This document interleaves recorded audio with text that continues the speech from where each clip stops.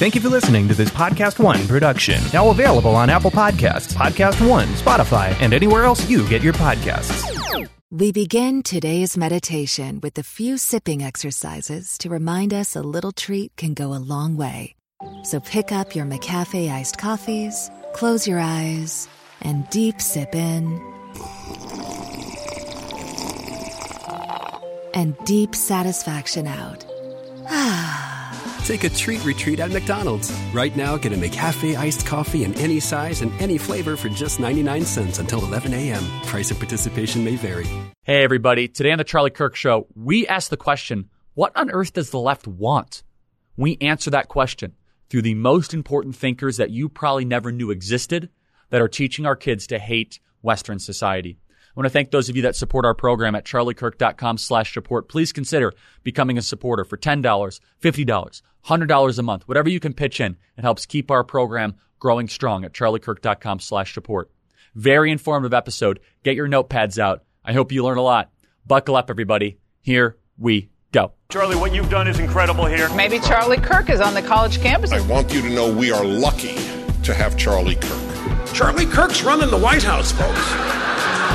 I want to thank Charlie. He's an incredible guy. His spirit, his love of this country. He's done an amazing job building one of the most powerful youth organizations ever created, Turning Point USA. We will not embrace the ideas that have destroyed countries, destroyed lives, and we are going to fight for freedom on campuses across the country. That's why we are here. So I was recently in the People's Republic of Los Angeles. And I was with some really close friends and some people that support Turning Point USA, and we were having a candid conversation. Producer Andrew was with us there, and he does a great job. And he helps produce 2 podcasts for us a day and 1 on the weekends. Our whole production team does great, and I'll say their names if they're okay with it. I don't know if they are or not. I don't want them to have their entire identity smashed by the radical intolerant left, but they all do a great job. And for those of you that support us at charliekirk.com/support, you help this entire production team continue to give you the truth, facts, logic, and history every single day. What was really incredible is these some of the most successful people in the entire country had some phenomenal questions. They were dear friends of mine. And a lot of them were so confused as to what was happening in our country. For good reasons, by the way. A lot of these very generous people, very successful people that were running massive businesses, they do not understand, or they were failing to understand exactly why the arson was happening in America. What exactly was driving George Soros and the radical left? Why is it that the left and their forces are so focused on deconstructing marriage, the family, our history, and our statues? I got question after question as to why are they doing this?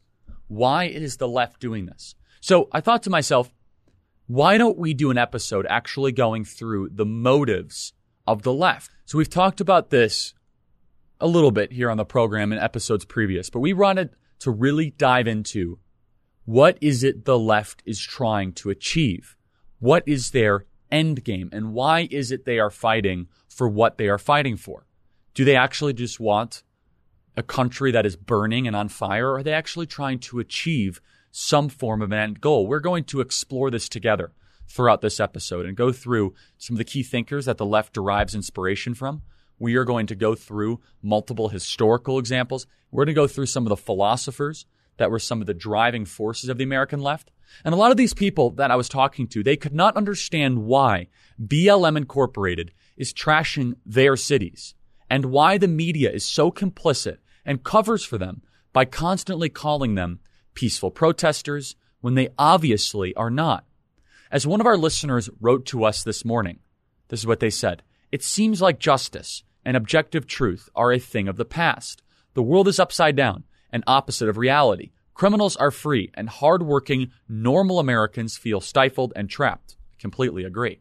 So many people don't understand the anger that is actually pointed at America, especially by our own citizens. Now, without saying any names, I met this incredible couple. This woman that was wearing a MAGA hat, bright red MAGA hat at this private dinner. And she said she was a liberal for her whole life. She owned a gym in West LA, and BLM Incorporated came and stole everything, ransacked the place, destroyed it. She was livid. She found out that her insurance only covered $36,000 of reimbursed material. And her friends, the people she thought were her friends, said, "Oh, we're so sorry that your business got caught up in such a good and righteous cause." This was her red pill moment. She immediately became a Trump supporter. She recognized that this movement is rooted in destruction, malevolence, hostility, and anger. So I answered a lot of these people's questions, but the one that just kept popping up, and I love these people, some of the most generous, incredible people that I've known for years. But they had a question I know a lot of you have had, and you've emailed me at freedom@charliekirk.com. This question is, what is in it for them? What do the rioters and the anarchists want? So many people cannot understand why our nation and our state and our city and our communities are now being held hostage by the arsonists, the deconstructionists, and the disintegrationists. In other words, so many people are confused as to why the rioters and the revolutionaries are actually doing things to hurt themselves. There are some very real and important answers to these questions.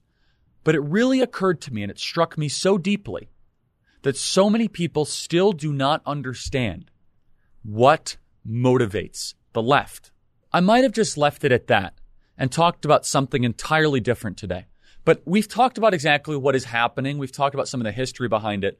But I think we need to do an even better job of communicating to you, the Charlie Kirk Show audience, as to what is behind the pathology of national suicide, of what is behind the motivation of a rich, prosperous, wealthy, free, and equitable nation deciding we no longer want to exist. And there was a great piece written by Peter Hasson, who we just recently had on the show.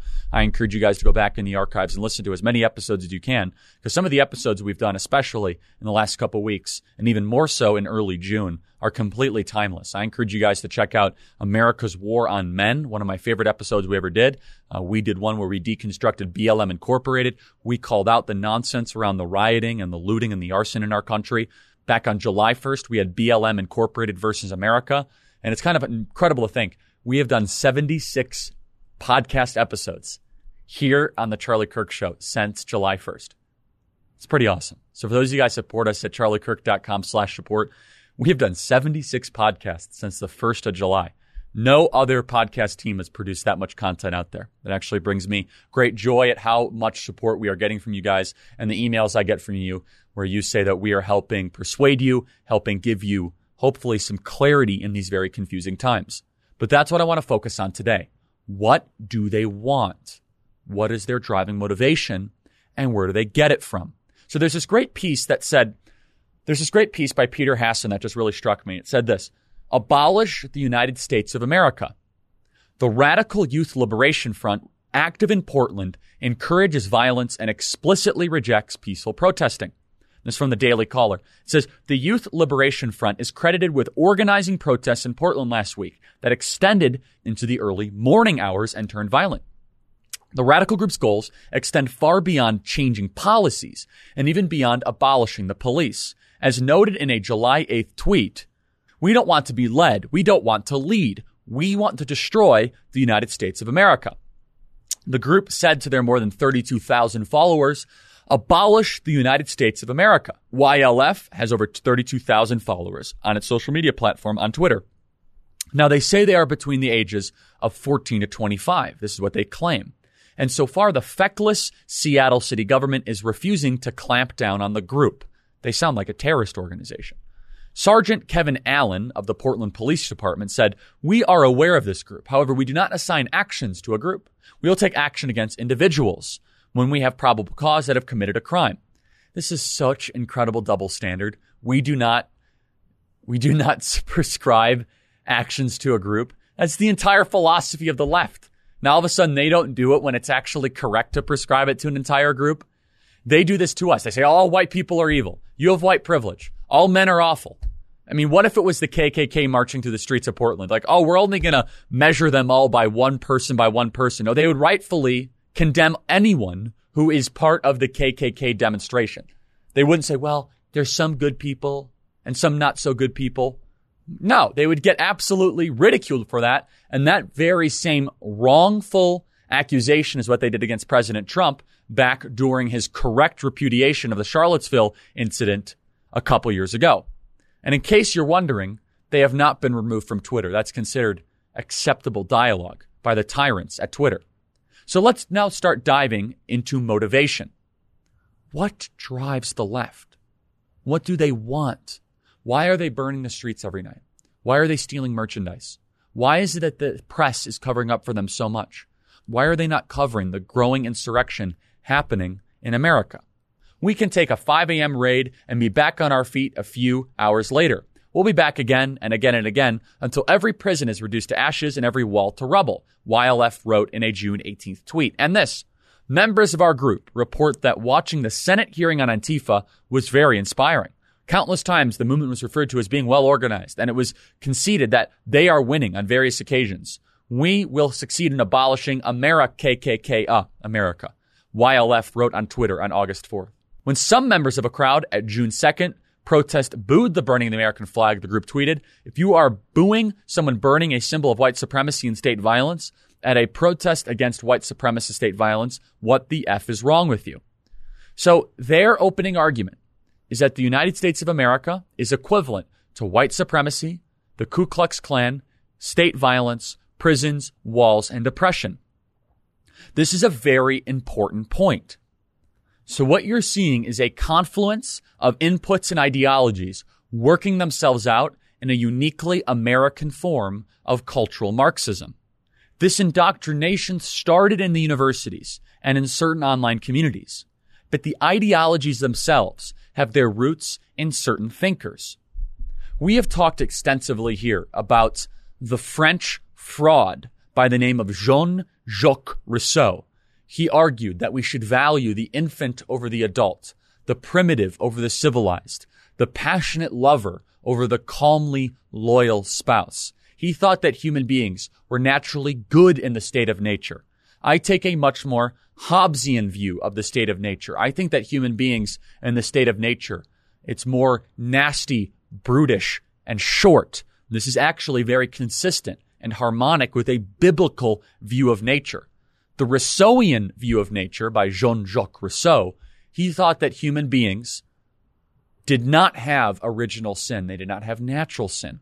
He thought that human beings do bad things because of flawed systems around them, because of personal property, because of private property, because of government, because that we have created civilized society.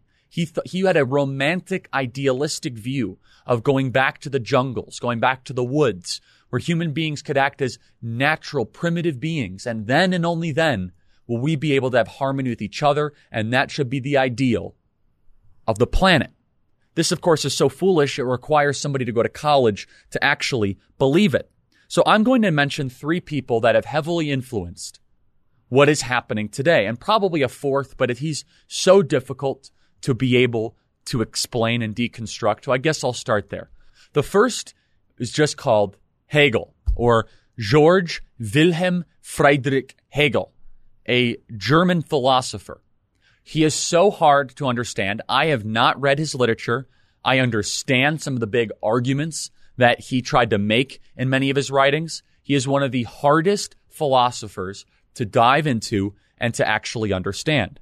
I tried to dive into some of his writings, the phenomenology of spirit, and quite honestly, I had to take a pause. So I instead watched a couple lectures and spent some time with some serious philosophers who understood Hegel, but even I struggled to work through a lot of his writings. So we will do an entire podcast on Hegel. Some of his big ideas were around the synthesis of 2 ideas. You have a thesis and an antithesis. A thesis and an antithesis, not an antithesis. He called it an antithesis. And essentially out of that, you get a synthesis. Very much argued for the slow and prolonged but steady progression of politics and sociology. He is so difficult to understand. He almost was intentionally difficult. We will do an entire podcast just on Hegel and what he called the Hegelian dialectic, or the Hegelian way of solving problems. But let's focus on 3 individuals that are probably easier to understand. 2 of which lived in the last 50 years, and one of which of course was in the mid-1800s. We'll start with Karl Marx. Many of you know Karl Marx. The term Marxist, of course, comes from Karl Marx. He wrote the Communist Manifesto. He was incredibly influential in economic theory. He argued that all things are a class struggle economically. The bourgeoisie versus the proletariat, the working class versus the ownership. He eventually argued in his writings, the Communist Manifesto, for a absolute and total abolition of all property into a state of anarchy and a state of harmony. He actually derived his original worldview from Jean-Jacques Rousseau. Karl Marx was actually very material in his criticism. Almost everything that Karl Marx talked about was in economic terms, whereas the people that came after him, the people that followed Karl Marx, were much more about broader power struggles outside of just material wealth. So by the 1960s, two other thinkers from France came up. And these two people have polluted the minds of the next generation more so than any other combination that I can pinpoint. They were from France, and they came up with a series of thinking called postmodernism. Unlike Marxism, which is just strictly material in how they view the struggle between the powerful and the not so powerful, they go even deeper. They go into what actually drives a society, and is there any such thing as absolute truth? So you start with the first, Michel Foucault. This guy was a complete and total trickster and fraud. In fact, I encourage all of you to go into Jordan Peterson's lectures. He has some of the most thorough takedowns of Michel Foucault and Jacques Derrida, which we'll get to in a second. Interestingly enough, Michel Foucault grew up extremely wealthy. His entire body of work was around the study of power. He did not believe Western society was a positive force for the planet. He thought the only thing were groups struggling against each other. He challenged preconceptions. He coined a term that he really enjoyed, and this was originally from Nietzsche in the 1800s, which we can get into at a different podcast, a different program, which was this idea of madness in civilization. You see, Michel Foucault, his entire thought process was around trying to deconstruct and destroy Western society. Prisons must be abolished. Police are a problem. Private and personal property should go away. This is rooted in bitter, resentful, and arrogant thinking. Jacques Derrida accompanied him. Jacques Derrida and Michel Foucault actually hated each other. They hated each other despite themselves having very harmonic and agreed upon sinister, backwards, very dangerous worldviews. So Michel Foucault, he was born in 1926 and he died in 1984 at the age of 57. It was more than enough time, by the way, to ruin millions and tens of millions and eventually hundreds of millions of Western minds. He really believed that power is a relationship between individuals and institutions. He did not believe that human action could actually improve an individual's life. He believed it was all an aberration. He believed that if you work hard and play by the rules, your life does not get better. You're nothing more than a pawn of a greater power play by the phallo-logocentric dominant hierarchy. Now, phallo-logocentrism, boy, that is a weird sounding word. Well, it is. This is what Jacques Derrida used to describe Western civilization. Phallo meaning focused on the patriarchy. Logo meaning logic being far too high of a preference for society. Centric meaning those two things are at the center of all of Western society. The postmodernists, they do not believe in any form of truth. The only identity you have is that in your tribal group that you can resort back to. Everything they view is from a victim versus the oppressor. They believe in this neo-Marxist dominance power struggle. Jacques Derrida alongside Michel Foucault. And if these are new names for you, perfectly okay and understandable.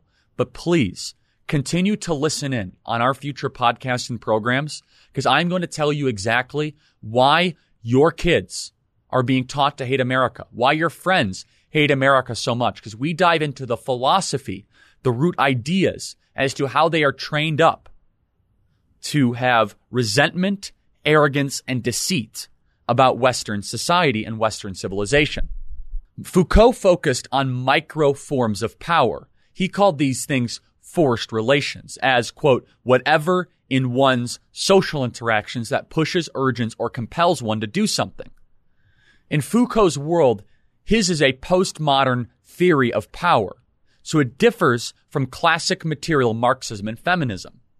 Marxism was failing in the 1960s. It was actually widely accepted that Marxism was a foolish ideology. In fact, many people in the academy were afraid to espouse their Marxist ideologies because neoliberal capitalistic ideas generally made the Western world richer. They went on a rebranding campaign. When Derrida and Foucault came into the Western world, specifically into Yale University, the entire academy was excited to embrace a new rebranding campaign of the Marxist ideas they actually believed, but they could not articulate because everyone would mock them at how foolish they were. So they came up with the school and the thought process of postmodernism. They are the architects of everything we are living through right now to undermine the structure of our entire civilization. They believe that they should motivate the marginalized versus the reasonable. They despised any form of hierarchies. They believed in three big things. People are very good by nature. There should be no hierarchies, and revolution is overdue. A revolution is past due, and it needs to happen yesterday, and they're going to make sure it happens at any cost. There is no such thing as math, science, truth, logic, or reason. These are all just constructs of power to try to oppress the disadvantaged, mostly people of color. Sound familiar? But for both Michel Foucault and Jacques Derrida, their sense of power is this abstract sense is that everywhere they tend to criticize hierarchies of power when they are external. That could be in government, in business, in finances, or in outcomes of life. Foucault called external power sovereign power, and this is all generally bad. With sovereign power, Foucault meant power hierarchies similar to a pyramid, where one person or group of people holds all the power, while normal or the oppressed people are at the bottom of the pyramid. In the middle parts of the pyramid are the people who enforce the sovereign's orders, like cops, bureaucrats, or mid-level politicians. This is why they hate cops. They see them as the infantry or the soldiers of the oppressors. This is also why we see so many of these woke mayors in Seattle and Minneapolis who think they can charm the mobs, that they can win them over to their side. We know this is foolish. We know this is balderdash. We know this is a false promise. The revolutionaries and the mob, they just think of them as mid-level hierarchy enforcers. So now let's get into internal or disciplinary power. So internal or disciplinary power came from inside the individual, and it could be a good thing. You see, they argue that disciplinary power is internalized and therefore doesn't continuously need external force. Foucault says that disciplinary power is primarily not an oppressing form of power, but rather so a productive form of power. So basically, it doesn't matter if you started from nothing and made something out of yourself. At all costs, it's the power that they hated. And success you have accumulated, if they perceive you as part of it, is only because you now are part of the enemy or the oppressive class. That's why the Foucault, Derrida, Rousseau, Marxist left today that are part of BLM, this is why they hate Candace Owens so much. You see, they don't look at her as being a success story. They look at her as a tribal traitor to Black America. They look at her as someone who now is part of the dominance hierarchy that is oppressing other Black people. We know this to be completely untrue. We know this to be a racist and bitter lie. That's why they will never applaud the achievements of Clarence Thomas, the only Black individual on the United States Supreme Court. So in America, that means if you're white and male, no matter what condition you're in, you might be addicted to opioids and your whole family might have committed suicide. No matter what, you are privileged. This is how they view things, through strictly tribal lens. You see, fundamentally, they hate the external structure that we live in that allows for the accumulation of power at all, regardless if that power is used for good, as America has done countless times throughout history. But what Michel Foucault did through his writings, especially through the argument of, quote, disciplinary power or internal power, is just restating in his own postmodern language an age-old debate. Is man fundamentally good or fundamentally bad? So now we are back to a conversation that was quite, for those of us Christians, solved, and for our Jewish friends out there. In the first couple books of Genesis, are people naturally inclined to sin, or are they naturally inclined to do good in the world? Foucault posits the theory that human beings are good. This is a Rousseauian idea, that if we discipline ourselves and remove all external or sovereign power that is oppressive, we human beings can live in a form of heaven. Plato had a similar observation. Aristotle disagreed with him, but Plato was not as direct as Rousseau and definitely not as misguided as Michel Foucault. Plato got a lot right, and I think he also got plenty of things wrong. Thomas Hobbes, who wrote in the 1600s, had a different view of things. As I mentioned earlier, he called the origin of life nasty, brutish, and short. Yes. Now, what Thomas Hobbes got wrong is he thought because we live in a state of nature where man is nasty and brutish and short, we need a dictator to make sure we don't do those bad things to each other. Ridiculous conclusion. I agree with the Hobbes observation of man. I disagree with the application of the Hobbes observation of man. So he was an English scholar in the 1600s. He wrote the Leviathan during the British Civil War. And so Hobbes agreed generally with a biblical view of human nature. We that are Christians, or those of us that believe in the laws of nature and nature's God, which is a statement that is said in the Declaration of Independence and articulated by our founding fathers, was that we have the law given to us by God. We understand that kings and all authorities are created by God and appointed by him. The Bible is very nuanced. We are good in the sense that we are made in the image of God, but we are fallen by nature because we rebelled against God, Eve in the Garden of Eden. And from that point forward, human beings are inclined to sin.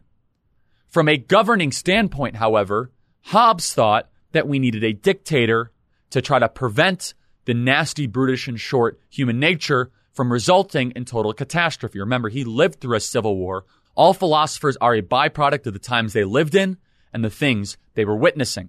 So hopefully you're beginning to understand why the BLM Incorporated, arsonist left, hates the church so much and traditional faith in general. Foucault, Michel Foucault, the trickster postmodernist fraud from France, he thought the church as embodying a biopower, the norms we internalize that control the masses. This is to borrow from Karl Marx. His students, therefore, want to destroy the church along with the rest of our society, because in their view, it helps strengthen the oppressive structures of our society. This is exactly why they hate America and Israel, and to a lesser extent, why they hate the West so much.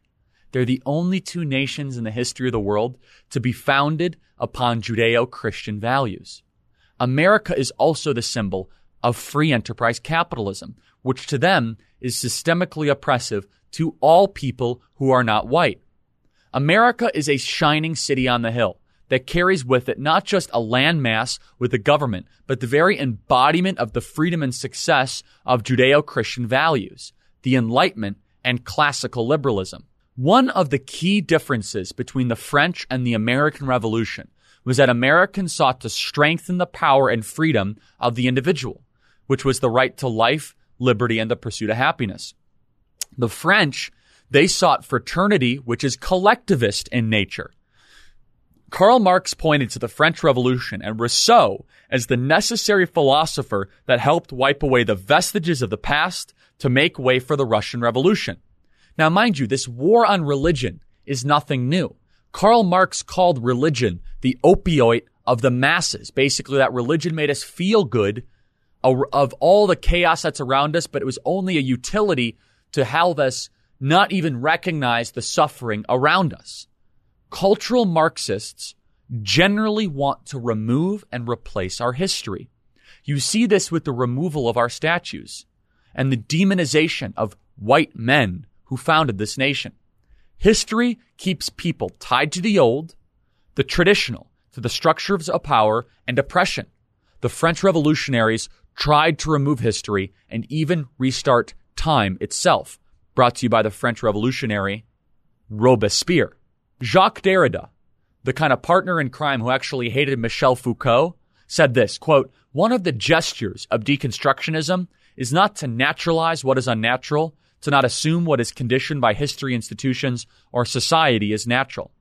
You see, they are naturally critical of what has come before. They think it's inherent in Western society that it is oppressive. All of this ties into something extraordinarily important: critical race theory. Critical race theory is a school of thought meant to emphasize the effects of race on one's social standing. It arose as a challenge to the idea that in the 2 decades since the Civil Rights Movement and associated legislation, racial inequality had been solved and affirmative action was no longer necessary. Critical race theory originated among legal scholars like Derek Bell, Kimberlé Crenshaw, Richard Delgado in the 1980s. And you see their kind of lax approach to law enforcement as our cities burn and are looted is all rooted in critical race theory, which is derived from Michel Foucault and Jacques Derrida. They argue that racism and white supremacy are defining elements of the American legal system and of American society writ at large, despite language related to, quote, equal protection in our statutes, laws, and regulations. Again, think of all this in terms of power dynamics. They wanted to challenge seemingly neutral concepts like meritocracy and objectivity, which in practice tend to reinforce white supremacy. According to them, African-American Museum's infographic, which claimed things like hard work, were terms of whiteness. Critical race theory is interdisciplinary, drawing on a wide range of scholarly ideologies, including feminism, Marxism, and postmodernism. Kimberlé Crenshaw is even more well-known for coining the term intersectionality, which meant to highlight the multiple and overlapping systems of oppression that women of color face to make their experience different from that of white women's. You see, it's all interconnected. Identity politics, postmodernism, intersectionality, critical race theory, power dynamics, hierarchies, Marxism. It's all an assault on objective truth. It's an assault on common sense and reason, an assault on history and traditions. It's a war on order, on morality, meritocracy, and the rule of law. Why? Because to these people, all of these are instruments of oppression. And that's where we are today. We started with telling you about the Youth Liberation Front. They want to burn the flag. They reject peaceful protesting. They reject liberalism and Western society. They reject America and they want to burn it to the ground. You can't have social justice inside our present system. They don't believe in reform because that would reform a system that is rotten to the core. You have to destroy it utterly and completely. Then you can revolutionize it, or as Obama said, fundamentally transform it. And if you're in favor of the system, if you love America, then they hate you. You are nothing but a tool for the perpetuation of systemic oppressive power. Ultimately, I believe we are all designed to worship. When we worship God, we innately understand who is truly in power, seated on a throne in heaven. We understand healthy and external power. Their religion is social justice. Our religion is to follow, believe, and obey God. If you're a Christian, to believe in the one that God sent, his son, Jesus Christ.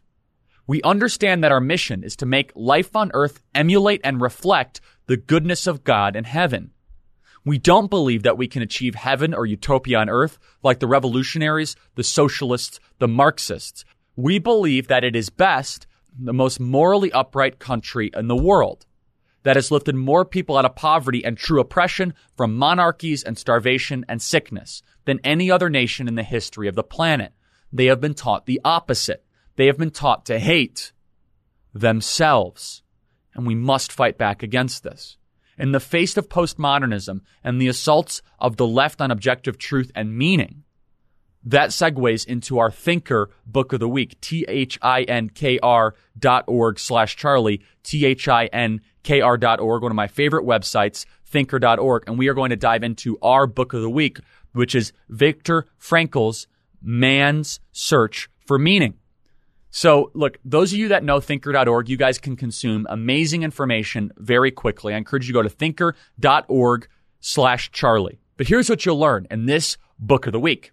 In the face of unspeakable cruelty and crushing conditions in the Nazi concentration camps, Viktor Frankl learned that it is still possible to live a life with dignity and purpose. In Man's Search for Meaning, Frankl reflects upon his experience and how he found hope in the most unlikely places. Here are some key insights. If a man wanted to stay alive in Auschwitz, he shaved with regularity. There are harrowing conditions revealed just about how adaptive human beings are. Under camp conditions, food became the preoccupation of conversation, imagination, and dreams. Politics and religion were featured prominently in discussions among prisoners. The simple and the mundane took on new significance for prisoners. Art and humor kept prisoners' spirits from being utterly crushed. And regardless of one's circumstances, there's always a choice. Liberation was not the immediately joyous experience that the prisoners anticipated. Man's Search for Meaning by Viktor Frankl is our book at thinker.org/Charlie, thinkr.org/Charlie. We are going to continue to dive into the left and what motivates them. But what do they really want? They don't want America. America stands in the way of them creating a utopia that will never exist, a power grab that, God willing, they'll never get.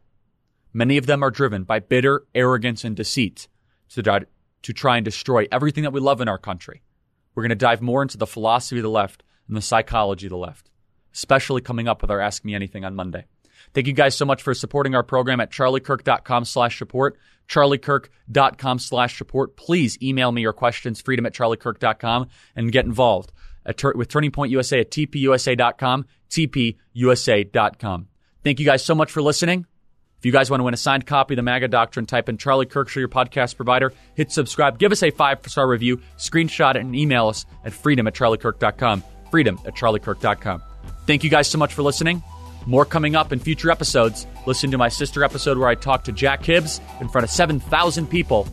Thanks so much, and God bless.